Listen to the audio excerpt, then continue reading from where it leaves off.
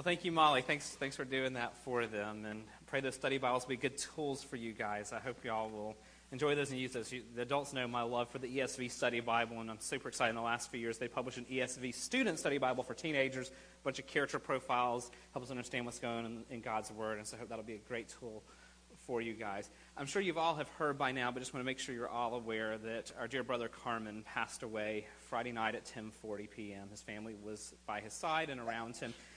And that I know you feel the mix of emotions that we all feel in this. Sad for our loss, but yet rejoicing for him and his homecoming. To realize that for all these months he's been fighting cancer, wanting to be with God's people singing God's praises. And this morning he's seeing Jesus face to face singing his praises.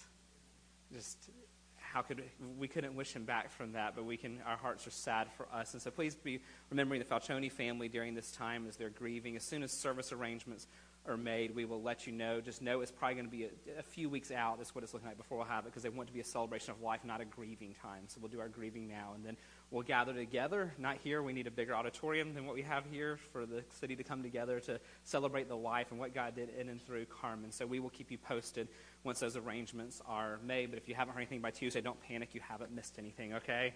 We will make sure you are in the loop on that.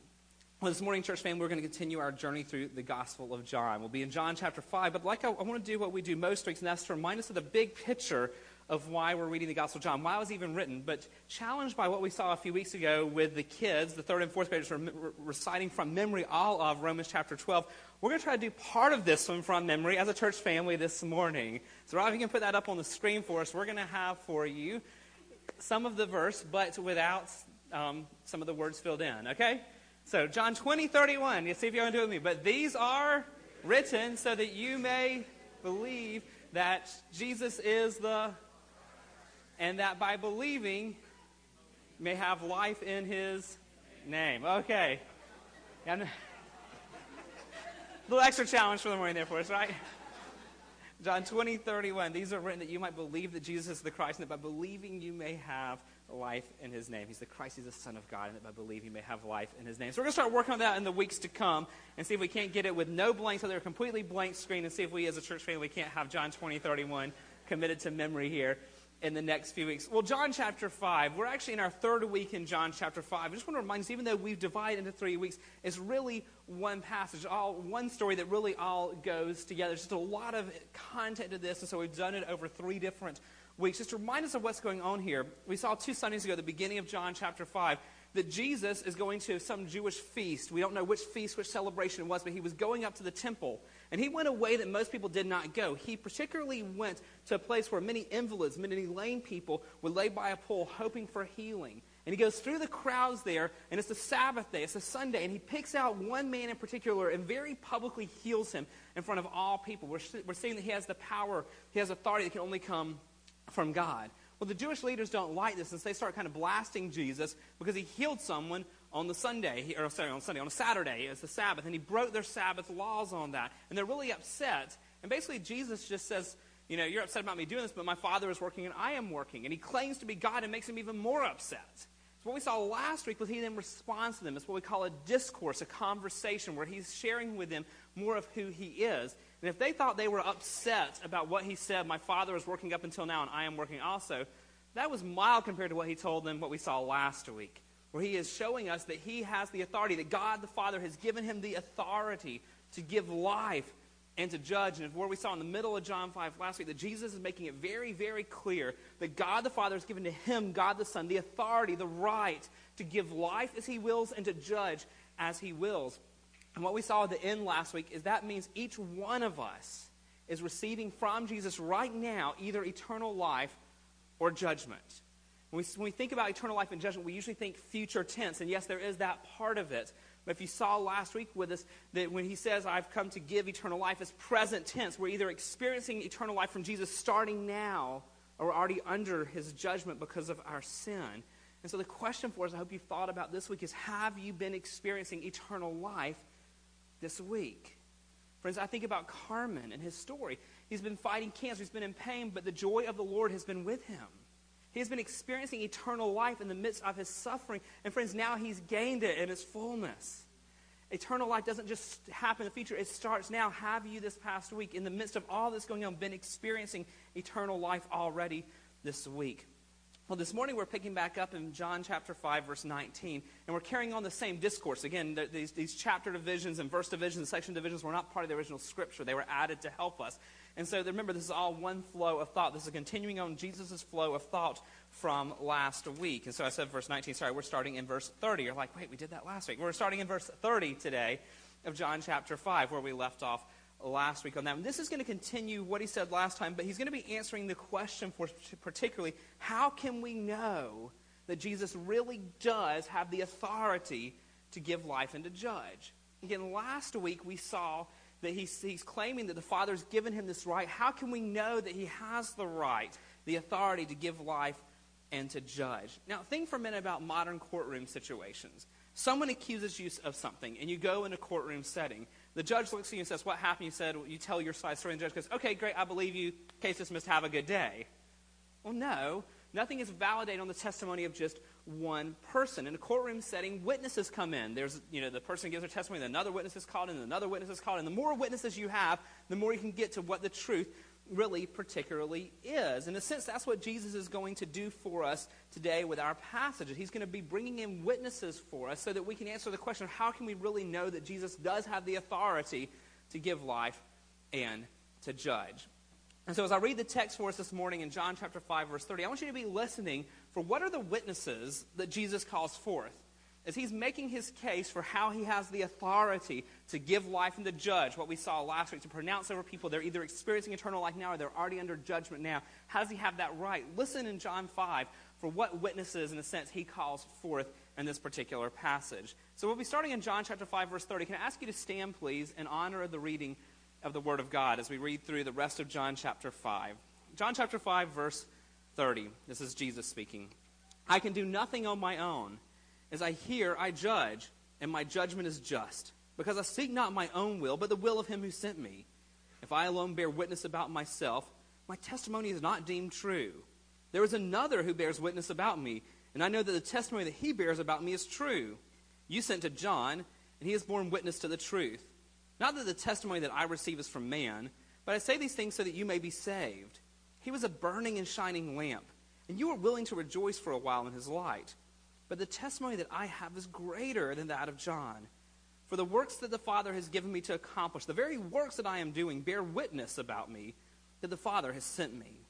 And the Father who sent me has himself borne witness about me. His voice you have never heard, his form you have never seen. And you do not have his word abiding in you, for you do not believe the one whom he has sent. You search the Scriptures, because you think that in them you have eternal life, and it is they that bear witness about me. Yet you refuse to come to me that you may have life. I do not receive glory from people, but I know that you do not have the love of God within you. I've come in my Father's name, and you do not receive me. If another comes in his own name, you will receive him. How can you believe when you receive glory from one another, and do not seek the glory that comes from the only God? Do not think that I will accuse you to the Father. There is one who accuses you, Moses, on whom you have set your hope. If you believe Moses, you would believe me, for he wrote of me. But if you do not believe his writings, how will you believe my words? Would you pray with me? Father, we thank you for your word. Thank you for giving it to us. Thank you for how your word brings life to us. I pray this day, Spirit of God, that you would come, that you would open our eyes to the truth of what the Lord Jesus was sharing to them and to us this day, and that it might transform us into better understanding what it means to know you and to experience eternal life even now. And I ask it all in Jesus' name. Amen. Thank you. You may be seated. So as we begin today, I want to ask a question that we'll seek to answer. And then at the end, I want to give you a main point, I think, of application from this text. So we've got kind of a big question for us to consider and a point of application as well. The big question is, how can we know that Jesus really does have the authority to give life and to judge? How can we know? Well, Jesus is going to call forth several witnesses here in a sense. Now, let me say at the outset, Jesus is not calling these witnesses here because he's some insecure dude who's trying to make himself feel better about himself. He's doing this for them and for us, not for himself. He knows who he is, and he knows why he came to do what he did. Look at verse 30. Jesus says, I can do nothing on my own. As I hear, I judge, and my judgment is just, because I seek not my own will, but the will of him who sent me. Think about when you were a young child, and your parents had taught you how to do something, and you were doing it, and your parents walk by and they smile and kind of nod, and because you know you've done what they've asked you to do, that sense of security you feel, the sense of approval you feel when your parents have nodded and smiled at you. How about in your job now? You and your boss are working on a project together, and he or she walks by your office and kind of gives you a thumbs up for a job well done. You feel good because you know that, wow, I'm doing what the person in authority over me has asked me to do. How much more so with Jesus and the Father? How much more so that Jesus is simply doing what God the Father has sent him, God the Son, to do. Back in verse 30 says, I can do nothing on my own. As I hear from who? Hear from the Father, I judge, and my judgment is just, because I seek not my own will, but the will of him, God the Father, who sent me. Last week we saw Jesus saying that he simply does the works he sees his Father doing. Now he's saying, I'm simply speaking the judgments that I hear my Father speaking on this. And the result for Jesus is he is completely secure, knowing he's doing what is right. He is simply doing the will of the Father. So why witnesses? Not for him, not because he needs the witnesses, but he's doing it for the good of us and them. That's why he brings these witnesses on this. And he's going to give the witnesses in a way they would expect at the time, which explains verse 31, which may seem odd to us at first reading. Look at verse 31. Jesus says, if I alone bear witness about myself, my testimony is not deemed true. But wait, how does that fit? Jesus is God. Jesus is completely trustworthy. That's one of his attributes we'll talk about on Wednesday nights here pretty soon. The trustworthiness of God. How can Jesus say my testimony is not deemed true? Well, it's not saying he's not trustworthy. He's completely trustworthy. But he's simply answering them in what the Jewish law required. In Deuteronomy chapter 19, verse 15, explains to us what was required at the time for the Jewish culture. A single witness shall not suffice against a person for any crime or for any wrong in connection with any offense he has committed. Only on the evidence of 2 witnesses or of 3 witnesses shall a charge be established. So in the culture at the time, anything you need to have a witness for, you need to prove. It wasn't accepted on just one person. Hey, I want to tell you I did this. Well, great. Well, where are your witnesses? There had to be 2 or 3 other people to testify to what has happened. Same thing is true today. When you're buying your house and you're signing all those papers, you have to have witnesses around. If you don't have a witness around, you can't just sign something. That's why we still use notary public today. People have to go witness you signing documents and stamp them. Why? Because there has to be validity that other people have witnessed what you're doing, even more so in the culture at the time. And so when Jesus says, my testimony is not deemed true, has nothing to do with his trustworthiness. He's simply providing for them in the way they would expect witnesses to validate that he has the authority to give life and to judge. And he gives 3 specific witnesses. I hope you already kind of picked up on those as we were reading the text. The 3 witnesses he calls forth that he has the right to give life and to judge. The first one is John the Baptist. He starts right there with John the Baptist. Look at verse 34. He says, not that the testimony that I receive is from man, but I say these things so that you may be saved. Again, Jesus does not need these witnesses. These are not for him. He's saying, I'm giving these to you so that you may be saved. He's directing them to something that they should be able to see to find the path of salvation. He starts with something very familiar with them, verse 33, one verse above it. He says, you sent to John, and he has borne witness to the truth. They'd sent for John already. If you go back to John chapter 1, which, mind you, was 13 weeks ago that we were talking about that, so that may be a little bit blurry in our thinking here. But in John chapter 1:19, this is the testimony of John when the Jews sent priests and Levites from Jerusalem to ask him, who are you? He confessed and did not deny, but confessed, I'm not the Christ. And they asked him, what then? Are you Elijah? He said, I'm not. Are you the prophet? He answered, no. So they said to him, who are you? We need to give an answer to those who sent us. What do you say about yourself? This is what Jesus is referencing here in John chapter 5, this time that the Jewish leaders sent a delegation to John the Baptist to figure out who John the Baptist was in all of this. They were already familiar with John the Baptist. They should have been hearing from him and realized that the Messiah was coming. And Jesus alludes to that in verse 35 here back in John chapter 5. Speaking of the witness of John the Baptist, he says in verse 35, he was a burning and shining lamp, and you were willing to rejoice for a while in his light. We saw that way back in John 1, 13 weeks ago, that John the Baptist never claimed to be the Christ. He always pointed people to the Christ. That's why Jesus describes him as a lamp. A lamp is not the light. The lamp is the fixture that magnifies the light, that points the light outwards. And that's what John did here. He was a lamp that showed the true light of Christ. And so fascinating here because in verse 35, Jesus tells the Jewish leaders, you were willing to rejoice for a while in his light. They didn't reject John the Baptist first. They were somewhat eager and excited about it. If you go back to the great Jewish historian Josephus, he actually said that when John the Baptist was preaching, people's affections were stirred up to the highest degree by what they heard. So Jesus points them back to the first witness that should have shown them that he had the authority to give life and to judge was what they'd already heard from John the Baptist. But Jesus doesn't stop there because that's not the greatest witness. There's a bigger witness that's coming. Look at verse 36. But the testimony that I have is greater than that of John. So they should have figured out who Jesus was simply from John's testimony. But Jesus is saying there's a greater witness coming. The I here is emphatic. He's saying with great emphasis, I have a testimony even greater than what I'm just telling you about. And what is that testimony? It's the testimony of God the Father. It's the testimony of God the Father. That's the second witness, if you will. You have the witness of John the Baptist. Now you have the witness of God the Father himself. Look back at verse 32. It was already alluded to. Jesus says in verse 32, there is another who bears witness about me, and I know that the testimony that he bears about me is true. Now, this is not speaking of John the Baptist here. This is when Jesus is talking about he can do nothing on his own. Why is he able to do nothing on his own? Because there's another who bears witness about him. The witness Jesus needs, the witness that Jesus desires here is the fellowship with the Father. The oneness he has is Father, Son, Holy Spirit, is triune God here. And that is the ultimate truth for him, that God the Father bears witness. Now, how does he bear witness in a way that these other people should be able to see? Obviously, Jesus knows his relationship to the Father. But for those standing around watching, how will they see? Well, verse 36 and verse 37 tell us. So verse 36 first. But the testimony that I have is greater than that of John. For the works that the Father has given me to accomplish, the very works that I am doing, bear witness about me, that the Father has sent me. So the Jewish leaders should be able to look at Jesus' works and realize this isn't a mere man. This guy has authority here. If we think of miracles, probably the better word for them are signs. Because the point is not the miracle in itself. The point is what the miracle is pointing to, a sign to something else to show us who Jesus really is. I mean, think back to Nicodemus. That wasn't quite as many weeks ago. I think that was like 7 or 8 weeks ago. But when we got to Nicodemus, he came to Jesus at night, John chapter 3, verse 2. And he said to him, Rabbi, we know that you are a teacher come from God. Why? For no one can do these signs that you do unless God is with him. And so these signs, these works Jesus points to, these should have shown them that Jesus had the authority to do these. They verify that the Father sent him. But there's even more witness, and that's verse 37 of the Father verifying what Jesus can do. Verse 37, and the Father who sent me has himself borne witness about me. Well, what in the world does that mean? How has he directly borne witness to Jesus? Well, the rest of the verse kind of gives us some insight.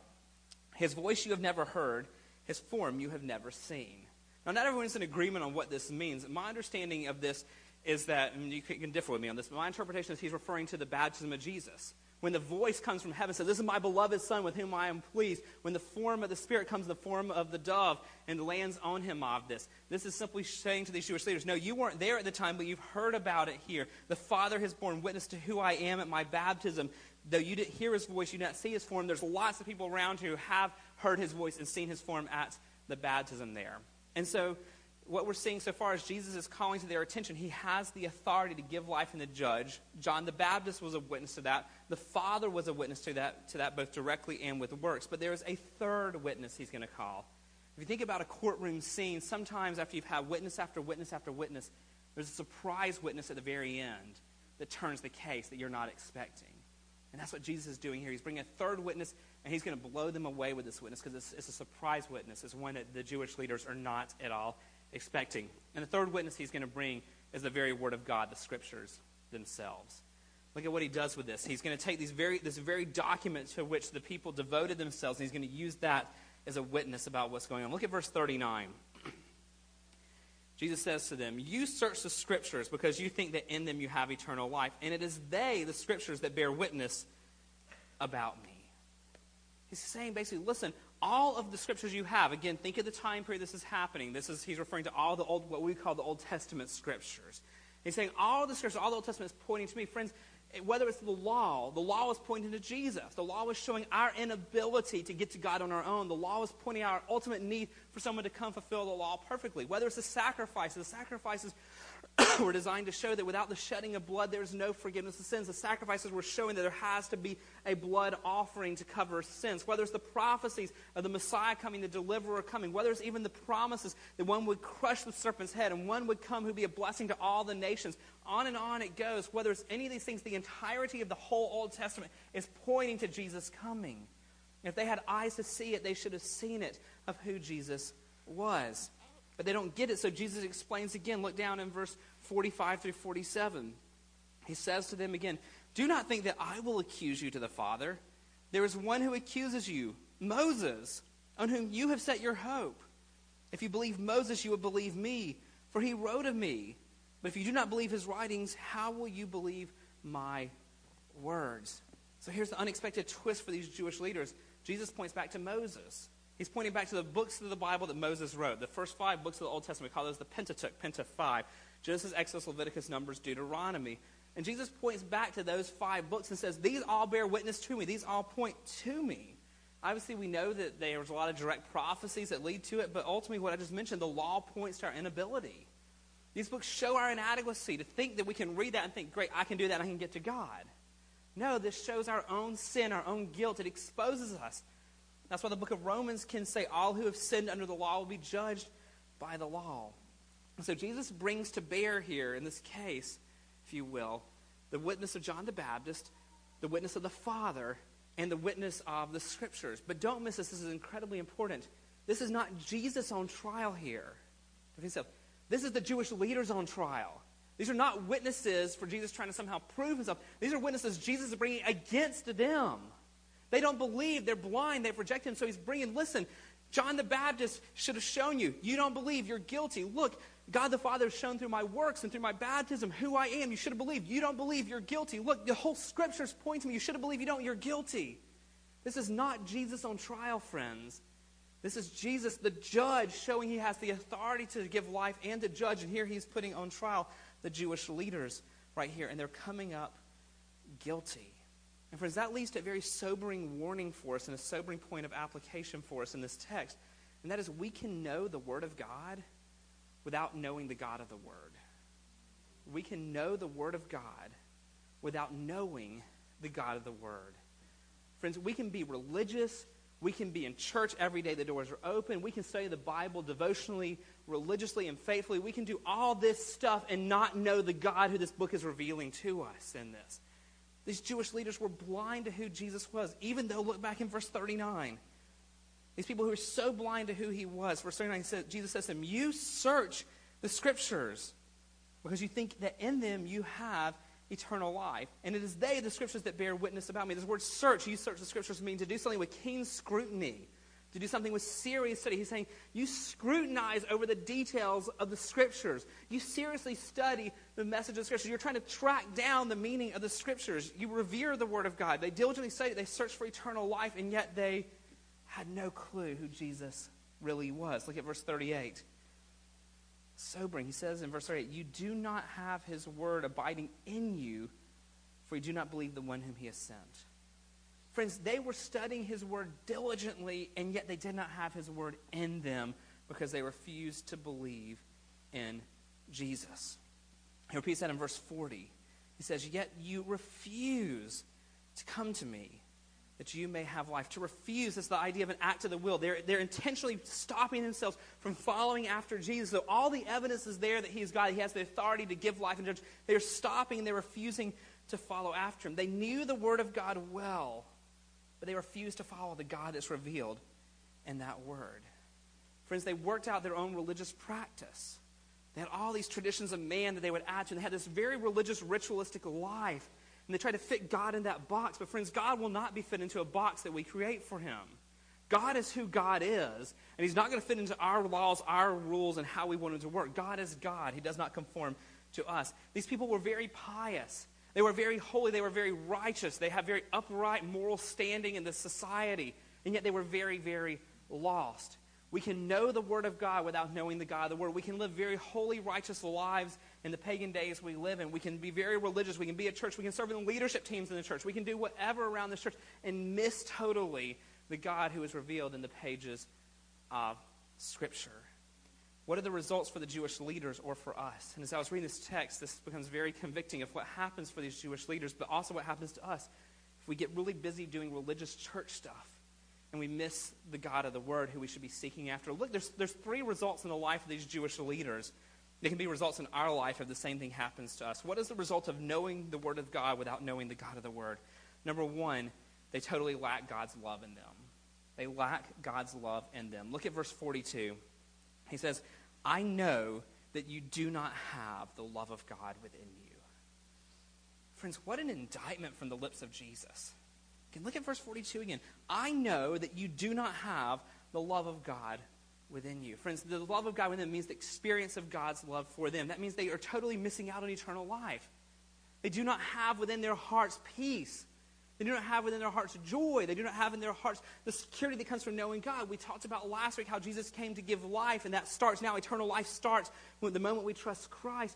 They're not experiencing that. They don't have the love of God in their lives, though they're very religious, because they do not know the God who's revealed in the Word of God. They don't understand. We talked about it Wednesday night in the attributes of God. It's one of my favorite texts in Zephaniah chapter 3. God rejoices over you with singing.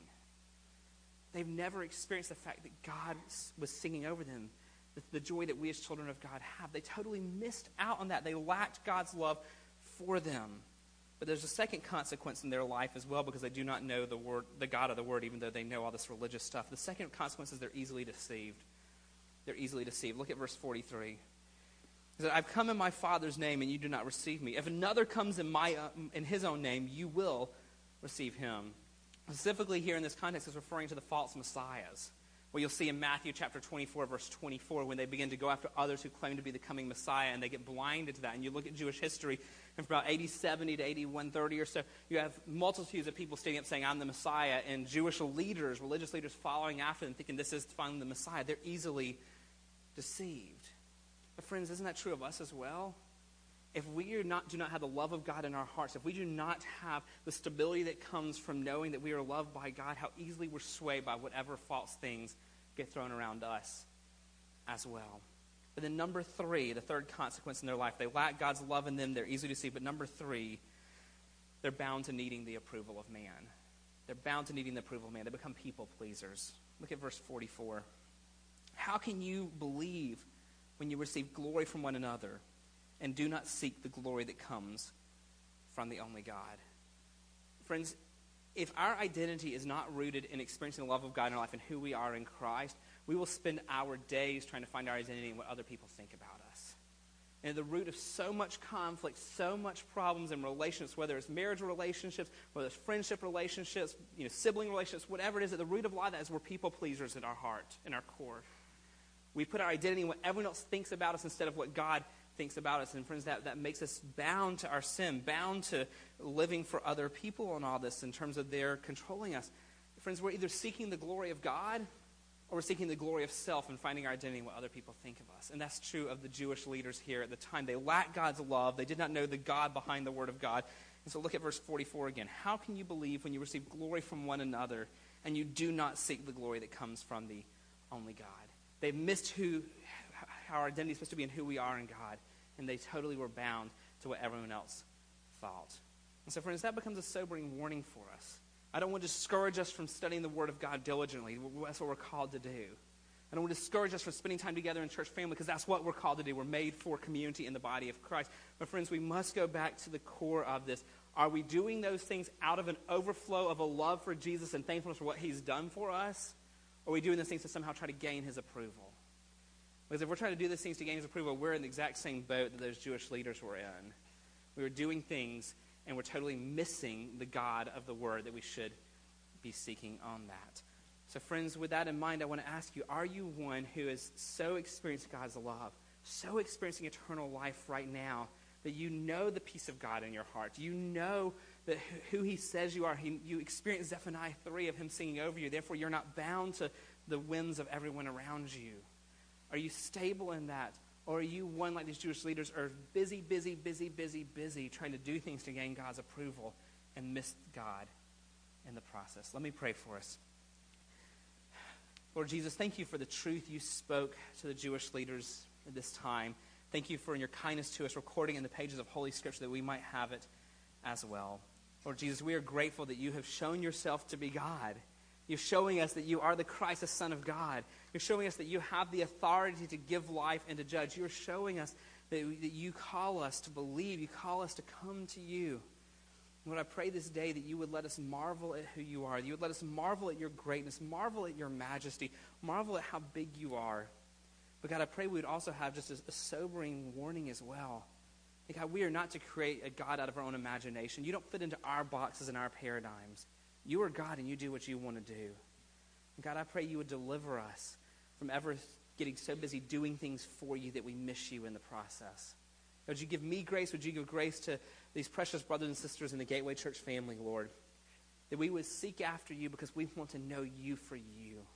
Because, God, we want to abide in you because we want to delight in your presence because you are worthy of our worship and praise and adoration. God, I pray everything else from the study of scriptures to our prayers to our service to our evangelism to the way we live in community would all be an overflow of all those things, not as doing those things out of guilt, out of duty, out of just some type of mere discipline. God, would you guard our hearts from those things? But I pray for all of us this week that you would stir our hearts and affections to so see a glimpse of your glory. Lord, we want to know you for you. And God, I pray that you would give us grace that it would never be said of any one of us here in the Gateway family that we knew the Word of God, but we did not know the God of the Word. God, let us be people who long for you as you've revealed yourself to us, to know you, to worship you, to serve you because you are worthy. Have your way in our midst, we ask in Jesus' name. Amen. Would you stand and sing as we close?